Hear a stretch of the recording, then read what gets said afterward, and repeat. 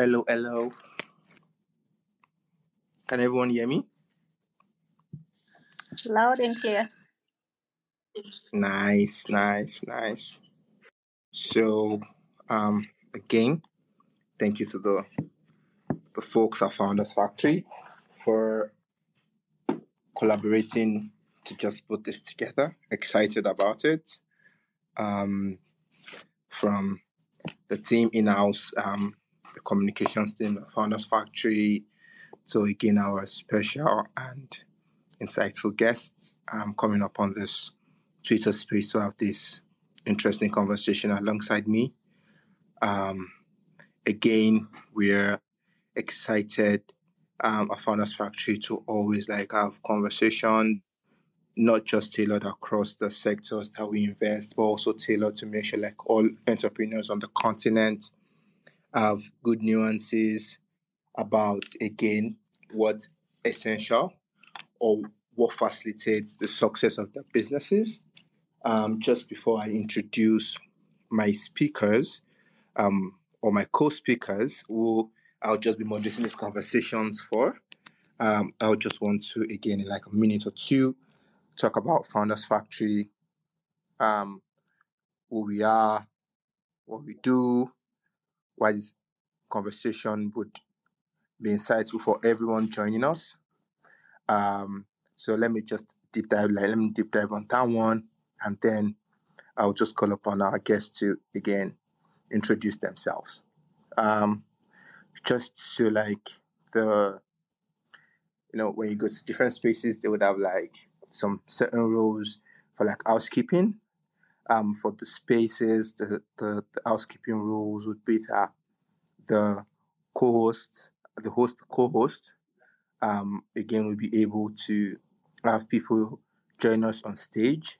And if you just as you're enjoying the conversation, it would like you to share the link with your community. When it's time for Q&A, we'll bring people up, ask your questions. My guest and also my co-speakers will be really excited to answer questions across board just around their area of expertise and also their area of interest. The spaces would again is scheduled to be around for 45 minutes, but just upon the interest and also the excitement that we're able to plant into the session, it might just again take a life of its own and then keep the conversations open, because what are we? We're just here to make sure our lines of opinions are guarded and also supported to achieve the big goals of their businesses and just scale exponentially. So I'll just do the intro for Founders Factory, and then I would welcome Yvonne, Eunice, and then my last speaker to have, which is Tahir, to be able to introduce themselves, and we'll just go straight into what their companies do and whatnot. So my name is Ayoba Migbe. I'm a sourcing lead at Founders Factory. Sourcing, what we do basically is we are the team that front faces with entrepreneurs and see if it works for us. Ayo, you seem to be cutting out a lot. I'm not sure if you can move to. So you've been cutting out quite a bit since the beginning. So you're coming in and out. Oh, okay, is it better now? Yes, it's fine now. Okay, cool. So, yeah, please let me know if that happens again, so I could just keep moving around to get the best connectivity. So I was just about introducing Founders Factory. What I do at Founders Factory first. I'm Ayo, venture sourcing at Founders Factory. Founders Factory is a corporate-backed fund that invests across 3 core verticals: Agtech, FinTech, and LTech. We are backed by great businesses who are corporates and have been able to build value and also influence the GDP of Africa across the different boards. So for Agtech, which is going to be the main focus here, we are backed and also supported by Small Foundation.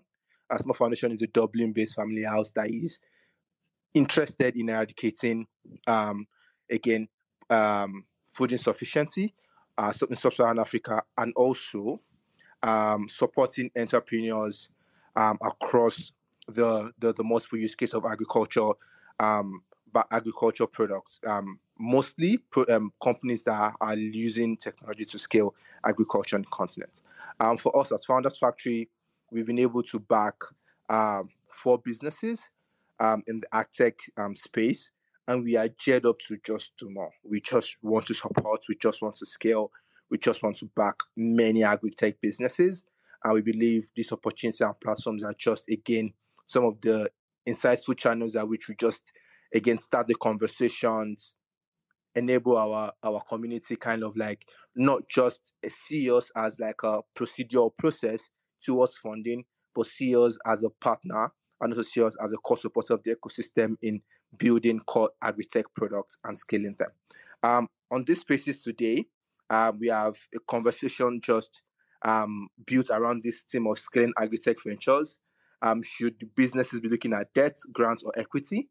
And I've been able to again just look into my community too again, as for Founders Factory we are focused on again the community, not just backing but community approach to scaling, community approach to supporting.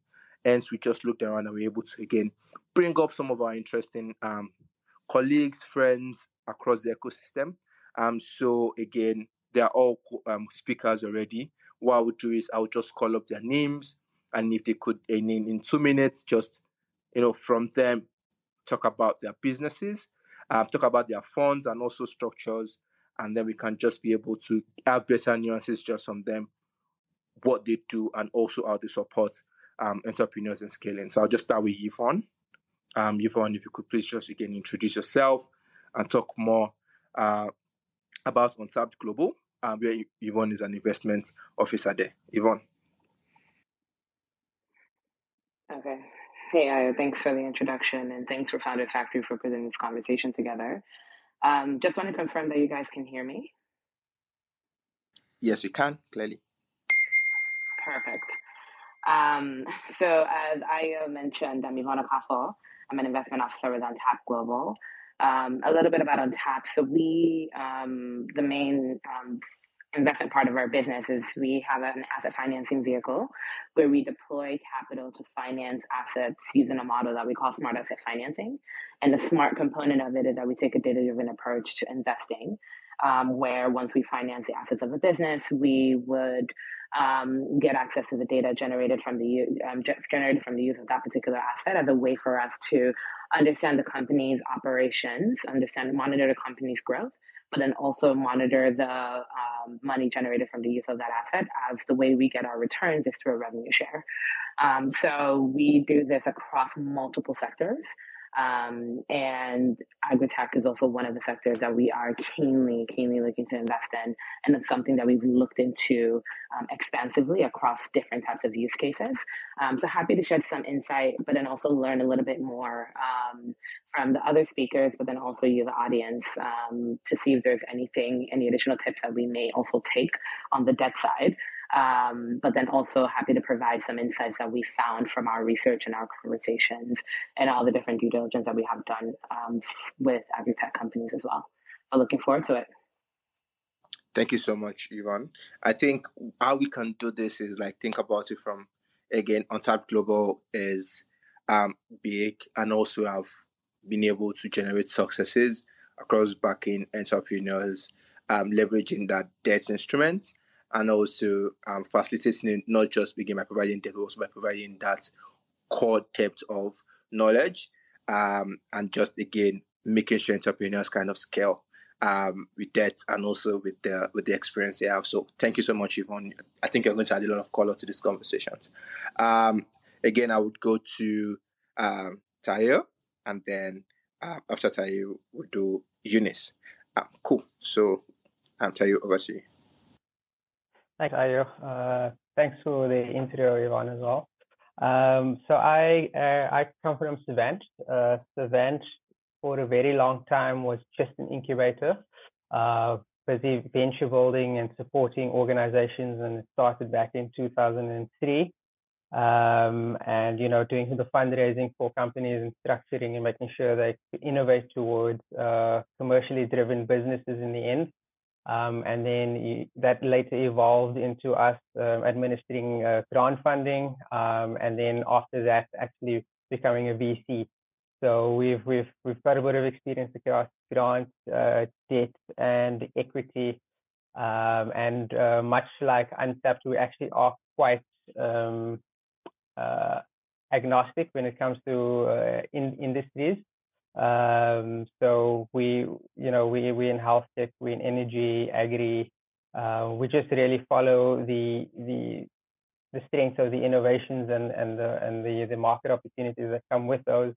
And then so along the way, we've actually built quite a few Agtech opportunities through our portfolio. So I'm happy to share about the learnings that we've had there. We primarily are in South Africa at the moment, but starting next year we are looking to launch our Pan-African fund. So we have also been looking at the rest of Africa quite feverishly, sort of just itching to get out there. So also super eager to learn what the audience and fellow panelists have to say today. Yeah, thanks.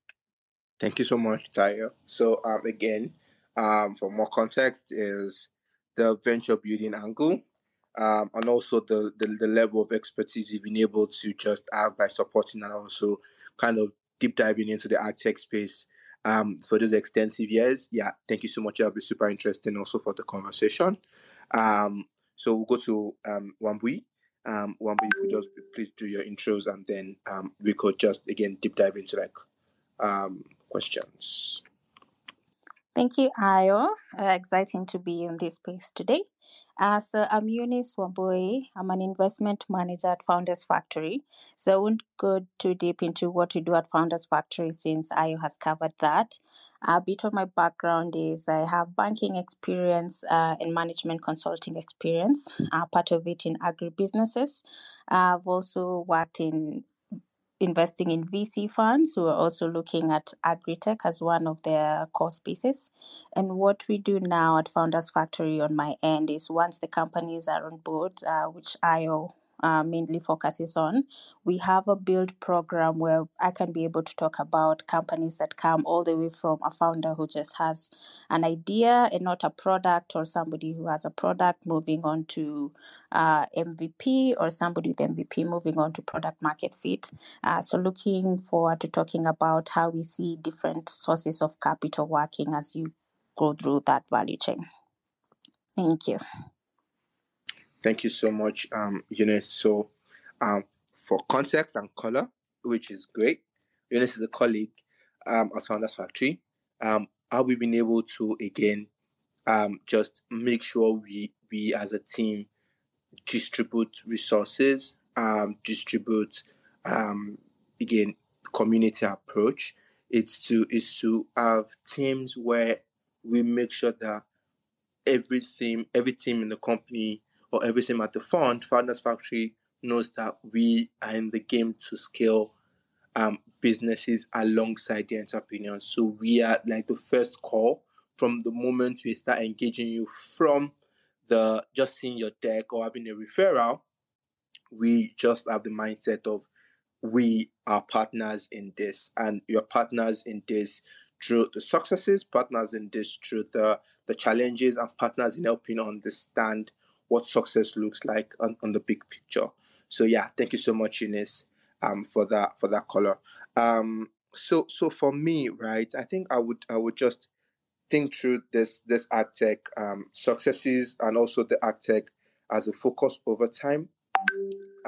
And just kind of like start with some of the thoughts I've been able to gather, just reading through some insights, and it just kind of talks that for Agtech over time, there's a little bit of more consciousness by investors, by structures, and also by like entrepreneur aligned programs to just think through how do we solve things around food scarcity, how do we tap into the large agriable lands are about a considerable amount, about 60% or about 70%, is still on the African continent. And also, how do we, again, look at the successes that technology has been able to add and build in different sectors and kind of rope that into like Agtech can also enable scale.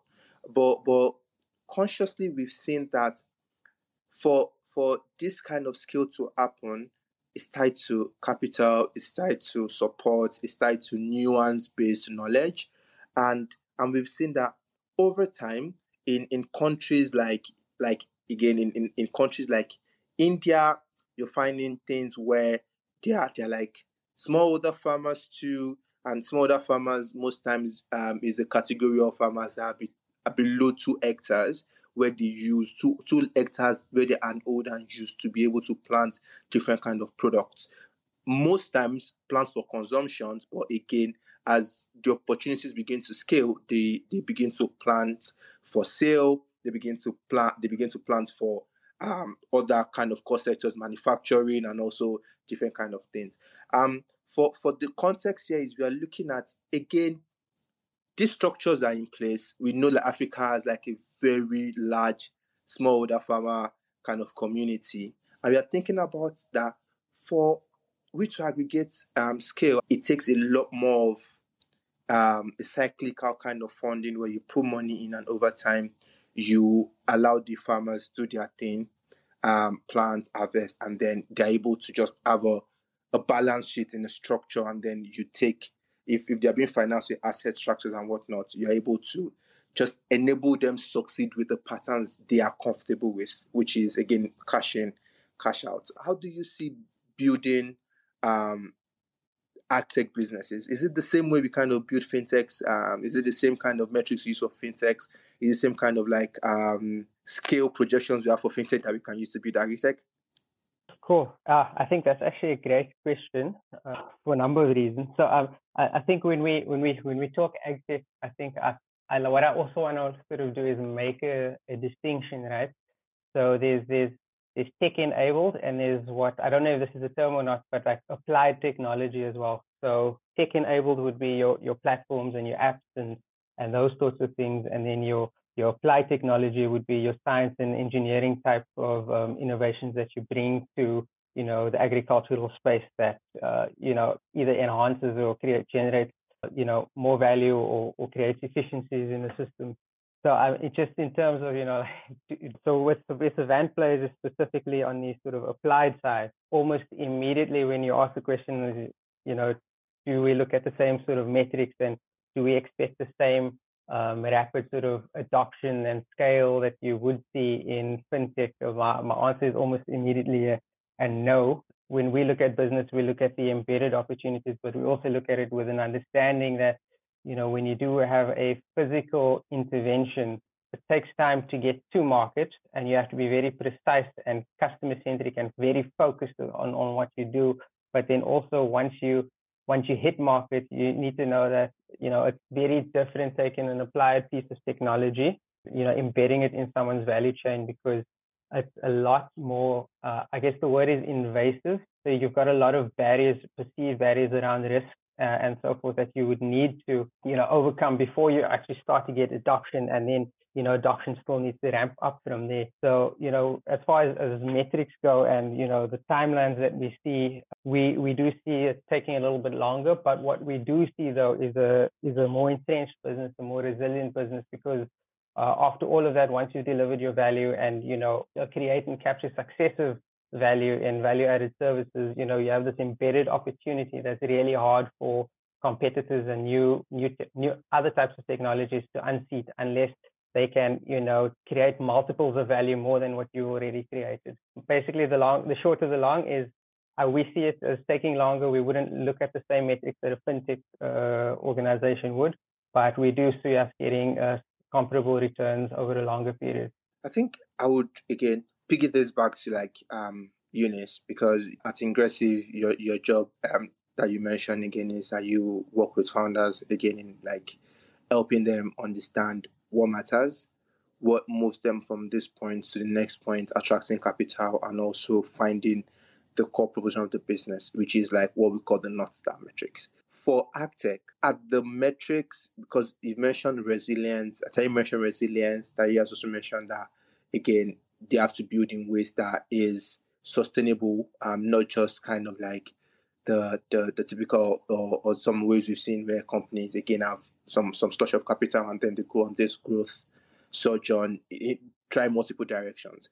For Agtech, is there a specific kind of rule of thumb that because of they need to follow?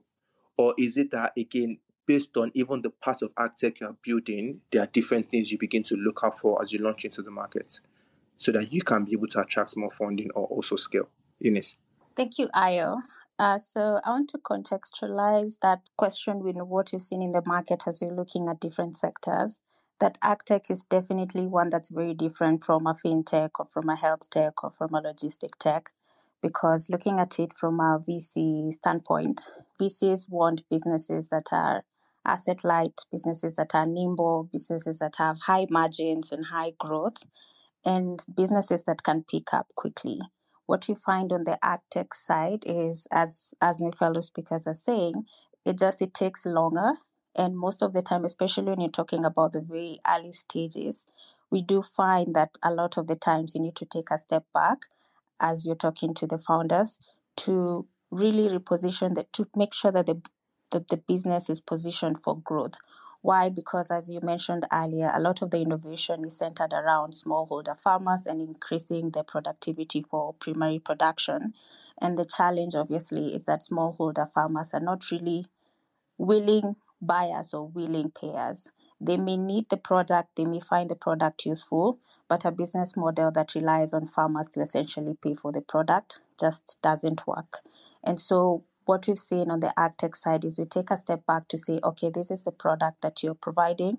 This is the use case for the product, but who can pay for this product? So I'd say it's different in that a lot of it is repositioning that business to see how you can unlock value. And you're usually prepared to how to work with the businesses longer because it just takes longer, and also start orienting fellow investors early on so that then they can start telling you these are the type of metrics you'll be looking at. This is what it would take for us to invest. Thank you. I think, again, I'm going to just, before I go to Yvonne, I would want to come back to you, Tayo, and ask this question. Do Agtech founder needs to have a different mindset as an entrepreneur? And this is because we're talking about Agtech, debt, equity, or grants. In a lot of other sectors, you are really not talking about either of the, really not talking about maybe two of the options as viable ways to maintain a business. You are thinking of equity because there's the slush of, there are funds that are focused on this particular species in being able to scale financial inclusion, being able to build specific use cases of different financial products and services. So should a typical Agtech founder, should he have a different mindset from every other kind of entrepreneur?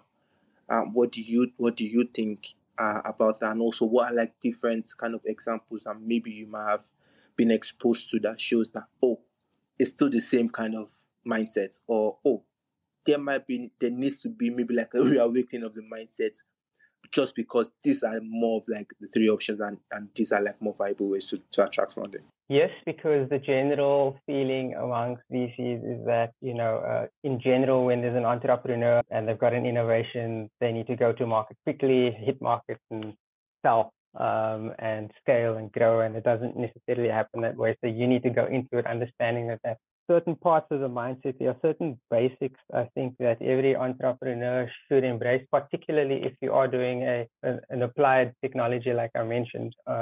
Technology, the ticket sizes are generally higher. It's more expensive to get to market. But, once you get to market, things, just in terms of just being realistic about your timelines and that sort of thing, maybe it is a little bit different. Just while I mentioned being customer focused, I've seen people, going to market with assumptions, and then those assumptions don't work out in terms of how customers would be willing to pay.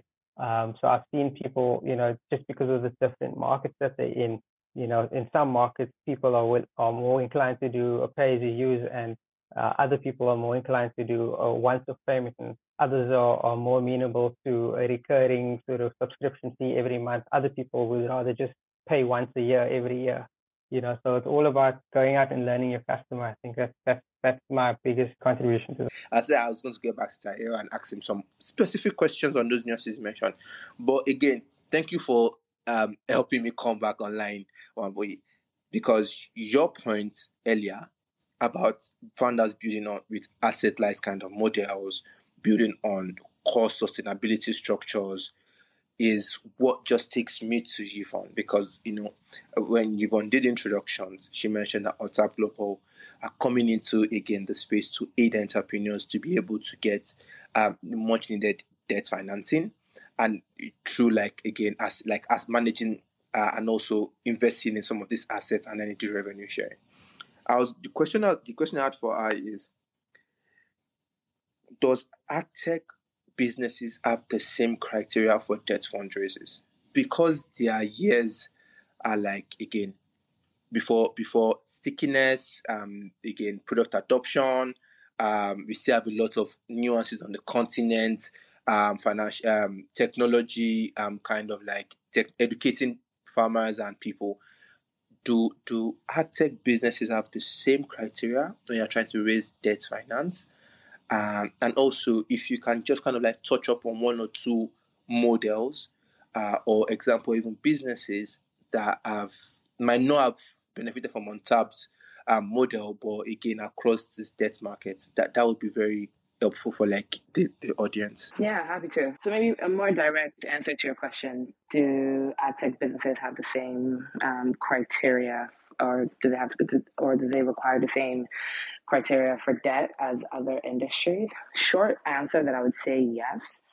The longer answer, I would say it really depends on what the debt is being used for. I think one thing to really understand is that debt comes in a lot of different ways. And even just thinking about Untapped's model, like I said, our model focuses on financing this specific physical asset being used for the business. If you think about Agtech businesses, some of the physical assets could be anything from machinery to actually operate, think tractors, or even just cold storage rooms. But then it could also kind of extend to working capital financing. We've seen a lot of models across the continent where working capital is given to farmers for them to expand their yields as a way for them to expand their yields, which also helps them increase expanding their yields, increase their sales, but then also increases their own personal revenue, but then revenue for the business that provides that financing to them. So I think, in my opinion, I don't think agricultural, Agtech businesses, or maybe just businesses within the agricultural space, should be treated any differently when it comes to debt capital, or their ask for debt capital, mainly because use cases are similar across other industries. I mean, if we compare Agtech versus logistics, the physical asset component is still the same. They may need tractors, logistic businesses may need buses or cars, or in some other case, they may need working capital for the farmers. Logistic businesses may need working capital for their riders in order to purchase things like for fuel loans or any other, let's say, cash requirements that they may need for the journey that they would need to take. So in terms of use cases, and just kind of following the same format that I've been talking about, we think about the physical assets type of business in the Agtech space. Think of a company like Hello Tractor, and the physical asset in that case would be the tractors that they provide to the farmers within their networks. I think those tractors could easily be financed, right?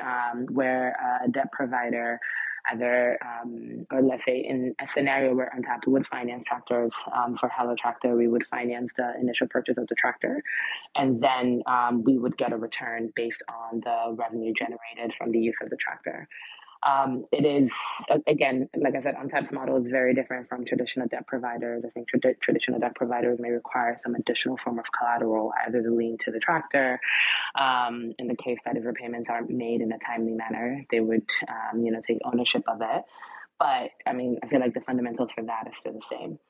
Now, if we think about, let's say, a working capital example, and maybe this one may not have gotten like a direct source of funding from a debt provider, but an example where, let's say, I guess a company like Tomato Just, for example, one of the things that they do is that they give their farmers loan packages as a way to, it's almost like farming packages when at the beginning of the farming season, for the farmers to be able to have the inputs needed to grow tomatoes.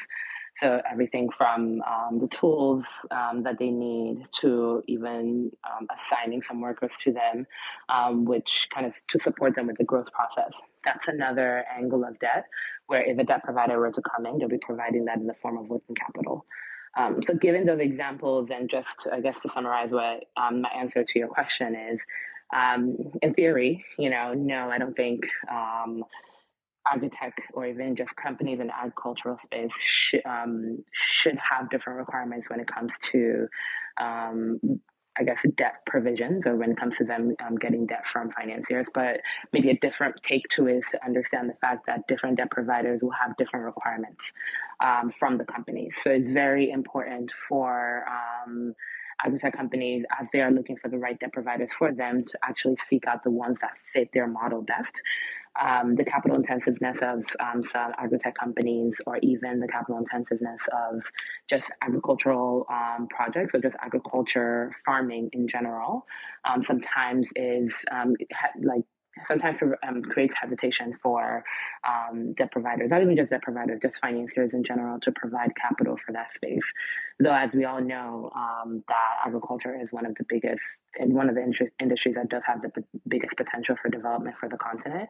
Definitely something that we should be supporting more. So I think it would also be interesting, maybe in a later edition of this, to also hear from the Agtech founders on what they've seen, and when it comes to kind of like requesting for debt or even equity capital from financiers, and finding a way for both sides to kind of work together to reduce the financing gap when it comes to that. Cool.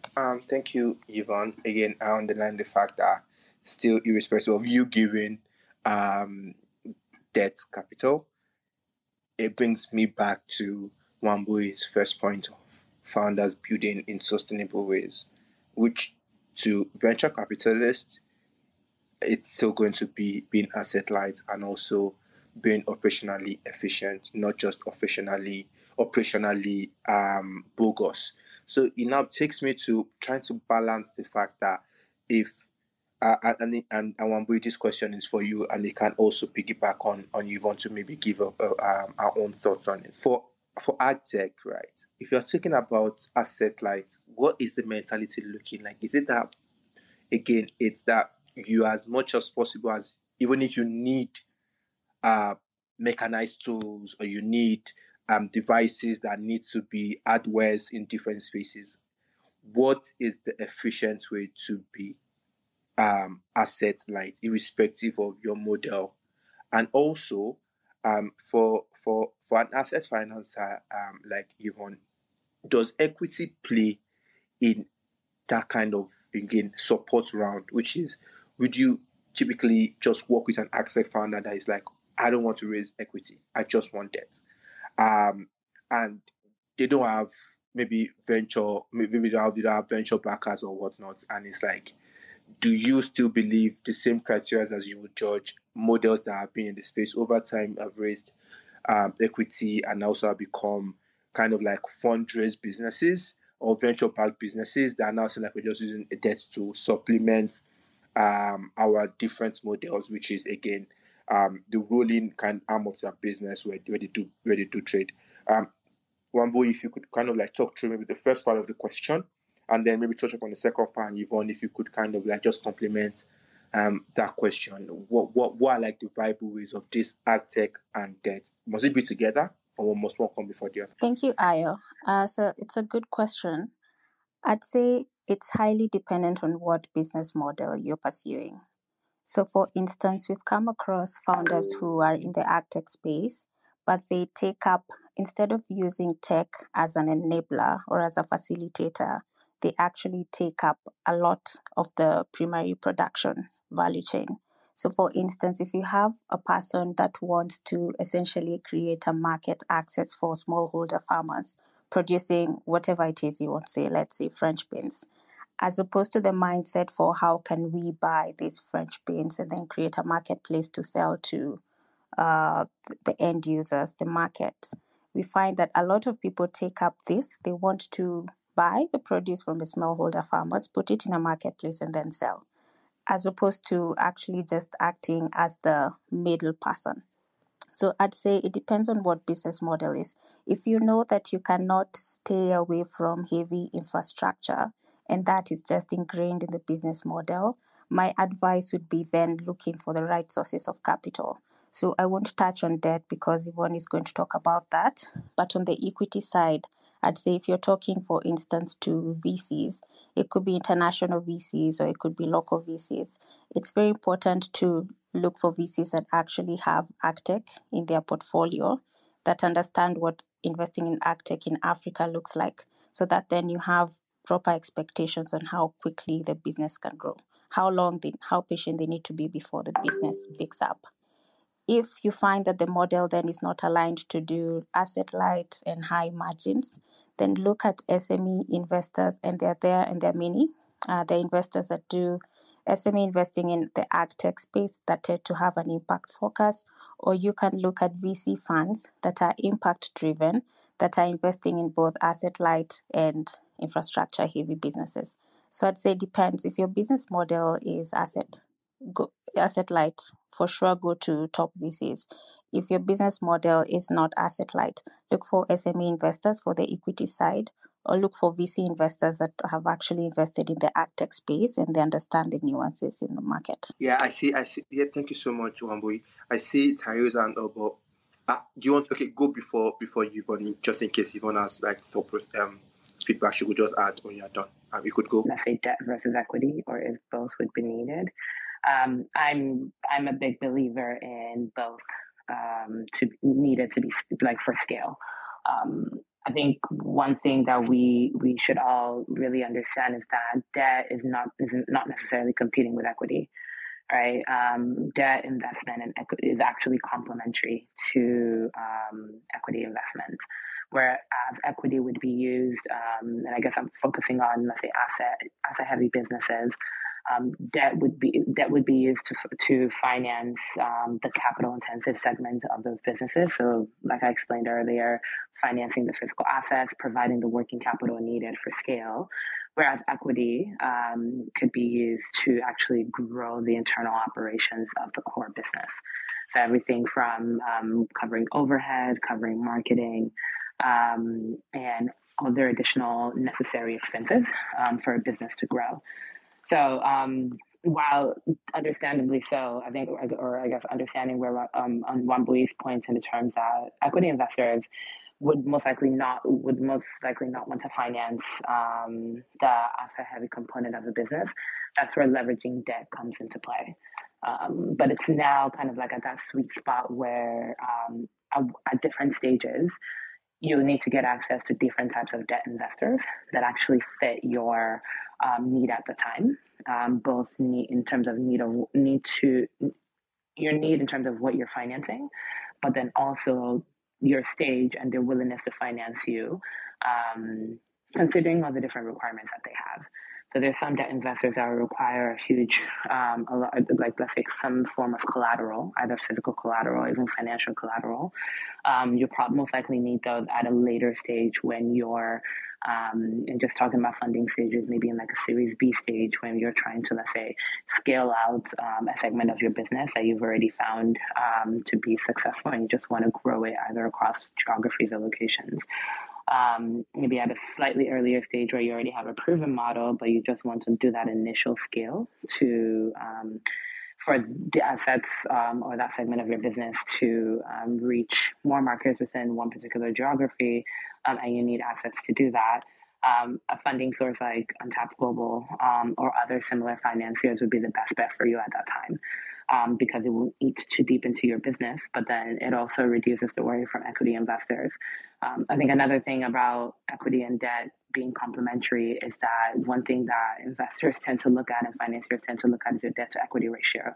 So you can't take on too much debt despite being a capital intensive business without having a supporting equity in your books to balance that out. So that's also another thing to consider, especially if you're thinking about the financial dynamics of raising both debt and equity together. But in summary, it's just to summarize my answer, I'm a big advocate in terms of debt and equity are complementary. It's okay to raise both, but just know what aspect of your business you're raising it for. In line with what Wambui said, yes, equity investors may not want their money to go into the asset-heavy segments of your business, which is where you can leverage debt. But then also make sure you're using the right debt at different stages of when you need to raise them. And it's just looking into the right financiers at those different stages for you. Yeah. Thank you so much, Yvonne. Those kind of resonates because we're thinking about it. It's though they are complementary, the ability to be open or the interest to be open to either of them, again, it's at the sole discretion of the entrepreneur based on how he's trying to build his business. But again, as Wambui has mentioned, asset-light models in asset-light business models kind of again goes with the traditional mindset of the venture capitalist, who is thinking of using technology or using software to scale businesses than having to again invest in assets and also visible structures in scaling businesses across the multiple sectors, across the multiple use cases of the business, or across the satisfactory touch points for the customers. I was going to again just add this question to Tayo's question, and it's just again picking on just aggregating the both of them. The question is, do Agtech founders, and this is just based off the insights we see in the market, where across the world, the interest in again funding Agtech businesses is seeing an uptrend, but in Africa, we've just been able to see that in 2019, it was $1 million that was raised in Agtech venture capital, kind of like venture capital for Agtech, and then in 2020 this was 10, and in 2021 it went to 75, and the kind of deals increase is like from 3 in 2019 and 2020 to 16 in 2021. But again, we are seeing the likes of Trigger Food, the likes of Grow Intelligence just capture with a big kind of fundraise announcement, which means that maybe these funds are not trickling down to early stage Agtech businesses to be able to raise substantive capital that we know Agtech businesses also need, as against what we find in like the other spaces of like fintech and other stuff. So my question to you, Tayo, is, do Agtech founders have to work with sector-based investors for them to be able to get the kind of investment they need, as against other sectors where like people are saying they're sector agnostic, but they are more interested in fintech than other sectors? So it's like, has that kind of stifled the venture landscape where Agtech founders, if they want to build Agtech businesses, have to go and look for people that again have more of an open mind towards it, and they are kind of nuanced in that to be able to build at the earliest stages? And also, how do we think, what's African thought process to scaling this fundraisers as these founders and businesses mature, which is another interesting thing that we might just condense into this conversation if you could give us your feedback on it. Okay, cool. I'll try to answer those. I think the first question was, should somebody who is in Agtech go to an Agtech funder specifically? And I think the answer for me is yes. In agriculture, a lot of the success that you see in agriculture that I'm aware of is it's relationship based and it's network based. So if you're going to launch a new opportunity or a new innovation or new solution within agriculture, try to target investors, like somebody mentioned before, that has Agtech in their portfolio, or they specialize in Agtech, because access to markets that you'll get and the learnings that you get specific to the industry is immeasurable, so you don't just want to get money. And I think it's probably true for any industry, but especially so with agriculture, where it's much harder to get in and it takes longer for you to actually start, scaling your business. So just to again help a bit of context. Even if Agtech founders work with Agtech focused investors, which again FFA is one, we see that there is still a shortage of capital at the scale stage, which again, if we say, which again is like over 2021, only 68 million was even invested in debt. That's one. But let's pick venture capital, which is equity, as one. We've seen very few businesses in Africa go on to raise matured or growth stage funding, which is an example is Twiga raising 50 million, and also you're also seeing Grow Intelligence raise about 40 million, and also we are seeing Sun Culture raise 14 million. What is an African nuanced approach to finding capital that we can deploy for Agtech founders at the growth stage? Do you have any thoughts around that? So I agree with you that there is that challenge, and I don't think I can speak quite broadly and say, this is a specific African solution or African focused solution to get to that answer. But I know what we are specifically doing, because we actually recognize that gap. So one of the things that we do is we actually, so the ticket sizes when you're talking about Agtech are typically a lot larger than you would for some of the other businesses, because of the assets that are involved, whether you're asset light or whether you are capex heavy. The ticket size are a little bit higher, and as a result, entrepreneurs, they tend to get washed out a little earlier than they would normally with other businesses at that early round. And then as a result, from what we've seen sometimes, is that it's really hard to raise follow-on funding when your organization's founders aren't sufficiently incentivized to stay in the business over a longer period of time, over successive rounds, where they're going to get even their holding is going to be even more diluted at those points in time. So one of the things that we've done to try to address that is we've said, well, okay, cool, we are founder friendly. If the founders aren't happy, if they're not incentivized, the business doesn't go anywhere at a very early stage. So what we do is we invest equity and debt at the same time. So when we were talking about equity and debt being complementary, like that resonated really well with us, with me at least, because what we sometimes do is say, okay, cool, you need $1 million, to go to market and deploy your solution. So what we'll do is we'll maybe make for that equity, and then 8 of that will be debt, but we want you to repay that debt to us. And the idea behind that is that, sometimes these businesses, once they start working, are able to pay back their assets quite quickly or over a relatively short period of time, but they don't have the track record to do so. And a lot of debt funders won't necessarily back them. So what we do then is we give them the opportunity to go and prove themselves, and we get that capital back, but we still have that equity position that we took earlier. And then once we have that proven record, we can then hand over that facility to a debt funder, such as potentially an untapped global, to then say, okay, cool, there's history, it works, let's move forward. So I think that's one way, but that comes from the funder side, to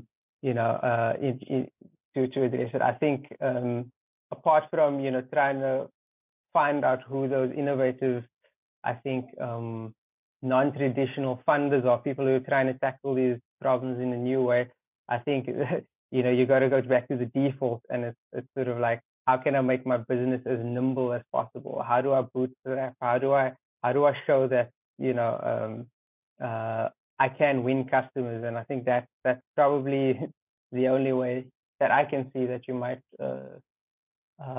be able to cross the chasm from early stage to scale without necessarily, trying to find those funders that are maybe outliers trying to do things differently. Yeah, thank you, Ty. I mean, what you just mentioned is essential, which is like, again, the fundamentals of business will still reign supreme.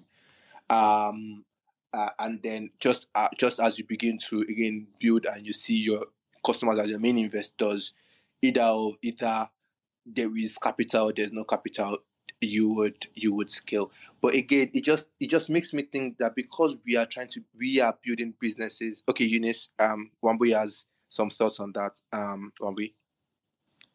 Yeah, I just wanted to reinforce what Tahir has said on if you should be focusing on agnostic investors versus Agtech focused investors. I'd say you definitely need to look at the ones with heavy Agtech focus investors. So in my previous life, I was investing in VC funds, and every time a VC fund says they are sector agnostic, you will most sure find that majority of their portfolio company is fintech. And then even on the part that you find is on the few that you're looking at that have Agtech, within that Agtech portfolio, more than half of it tends to be ag finance, which is really fintech, but in the Agtech space. So then from that, the main other areas you see them financing would be somebody like in an agribusiness marketplace that's basically helping farmers get seeds or training, or anybody in logistics that's optimizing those cold chains or delivery routes, or anybody in retail tech ventures that's basically bringing informal food vendors online. So if your business is not aligned with those three business models or Agtech finance, you definitely want to look at investors specifically focusing on Agtech. Amazing. Thank you for that one. It was just my question is just going to go across. We've talked about debt, we've talked about equity, and I was just going to say, okay, let's just do a random poll across our speakers for tonight, right? Debt, grants, equity, in a scale of 1 to 3. I'm sorry for putting you on the spot, ladies and gentlemen. Pick what to you in your perception. I know it doesn't. It's not one ranked before the other, but pick from your preference 1, 2, 3. What do you think? I will start with you, Tyre. Debt, equity, grants. What do you think?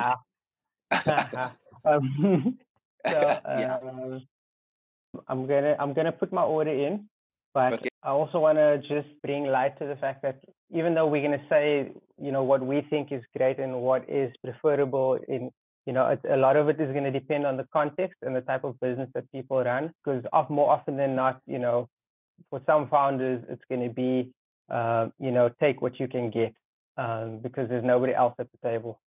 So from what we've seen, I think that works really well in our model is that we're lucky enough to have access to a grant facility. It's the same grant facility that we had before we started doing VC.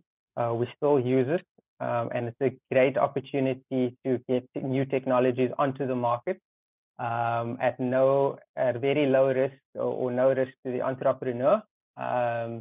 So they get a chance to start this stuff and demonstrate value. And then from there, we can start looking at equity because we need to have a substantial return for the type of risk that we're taking. And then debt helps them move forward a little bit quicker without necessarily being too burdensome on them. So grant, equity, debt, that's my preference. Okay. I'll take this to...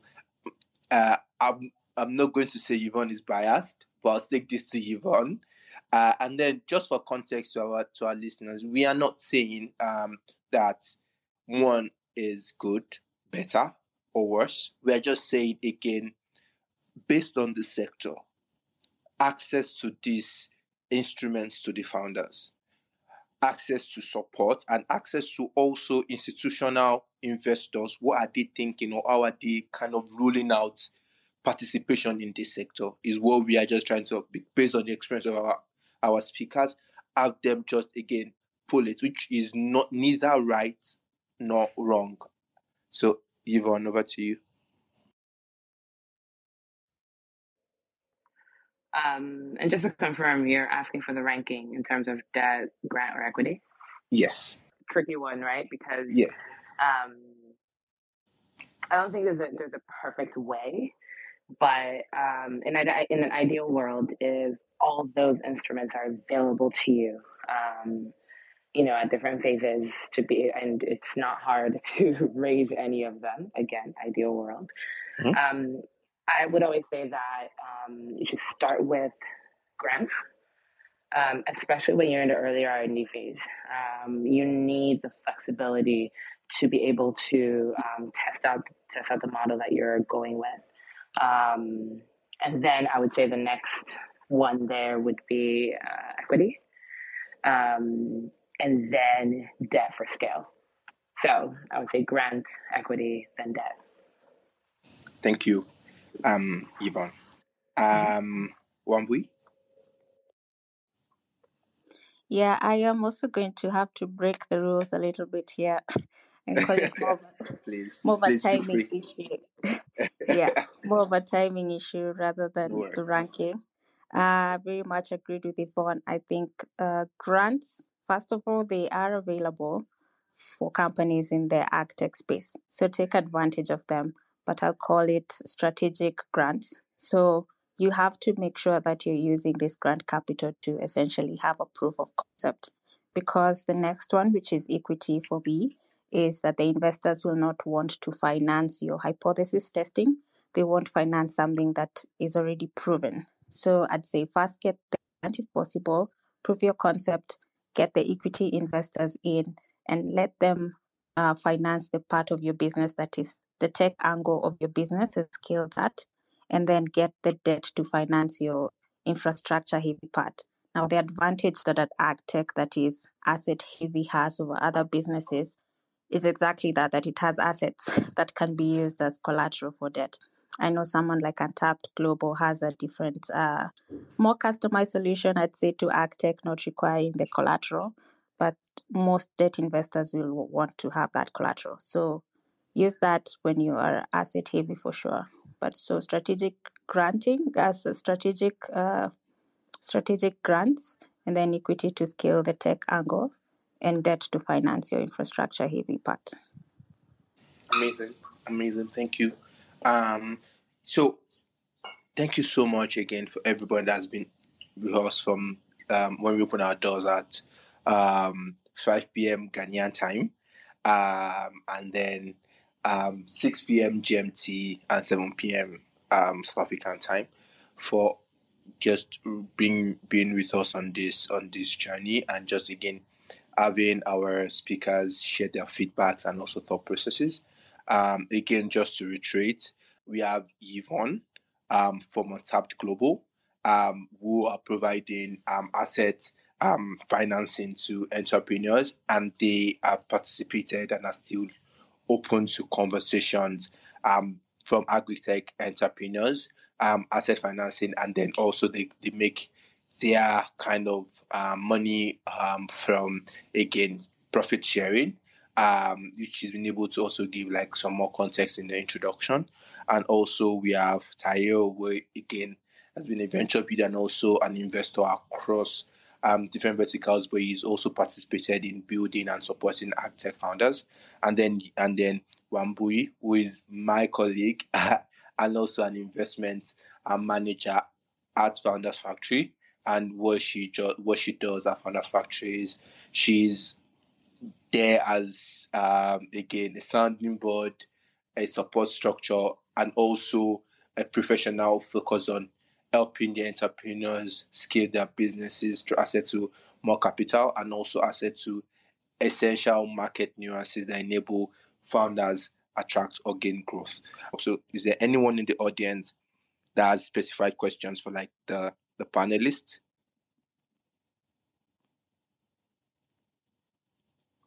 Thank you. I just want first of all, thanks for the space. I just wanted to ask, what do you guys lead round like pre-seed, and what is the range of your check sizes? Secondly, Yvonne, can I also ask, when you're financing what I like to call hardware, basically. What are your check sizes as well, please? Thank you. Okay, let me go first, and then I just give Stephen. Yeah, we do lead rounds. We do lead rounds on Founders Factory. Again, for us, it's a lot more of how do we enable rounds to close than how do we act in isolation to lead rounds. So for us is yes, and the entrepreneur we are engaging with is looking to raise this amount of capital for scale, or to test out the business, launch the business. For us is how do we find people, entrepreneurs or non-entrepreneurs, how do we find investors that are aligned, and then how do we kind of pull everybody together to be able to get this round closed and move the funnel from point A to point B. Yvonne, your feedback to these questions. Yeah, happy to answer that, Obina. So for us, when we are financing assets, we kind of do it in two phases. The first phase that we call a pilot, the second phase that we call a scale up. So for the pilot, our ticket sizes ranges from, let's say 50 to 100K. And the pilot is not like you starting a pilot. So ideally, we would like to see a proven business model. And it's more like you just want to add some additional assets on the ground. The pilot would be us piloting with you to kind of test out if our model works. Because like I mentioned, data integration is a core part of our model. The rev share aspect is also another core part of our financing model. And then it's just making sure we're maintaining a good relationship as we scale, using, I think, taking those different components into consideration. So we would run what we call a pilot, monitor it for the first couple of months, and that's a way for us to kind of monitor the growth of the business, understand your business operations a lot deeper and in a more data-driven approach. And then if everything aligns and there's need for additional financing, we move on to what we call a scale-up. So now scale-up can be in different phases, and we kind of do a phase scale-up approach because our goal is to become flexible, on-demand capital providers for you and your business, where we would provide, let's say, an initial additional check, larger check of, let's say, if we give you 100,000, we can scale up and give you an additional to 50,000 at one go. Or we sometimes do a phased approach where we create almost like a facility of, let's say, up to $1 million, and then we kind of that would be dispersed over a period of time, ensuring that some specific conditions are met. So that's kind of how we approach financing the ticket sizes across the different phases. Okay, thank you, Yvonne. You didn't share numbers, but I guess you're not allowed to do that if you're not. I don't know, but that's fine. Thanks, guys. Anyway. Yeah. Obina. So again, like I mentioned, it depends on the size of the round that would dictate the side of what a lead would bring to the table. Thank you so much, everybody. I think this is just about the right time to again shut the spaces down. But we appreciate everybody for coming out, and thank you so much to my speakers for making the session. And yeah, that's it. Good evening, everyone. Thank you, everybody. Thank you. Thanks, Bye. everyone. Have a good evening. Bye-bye.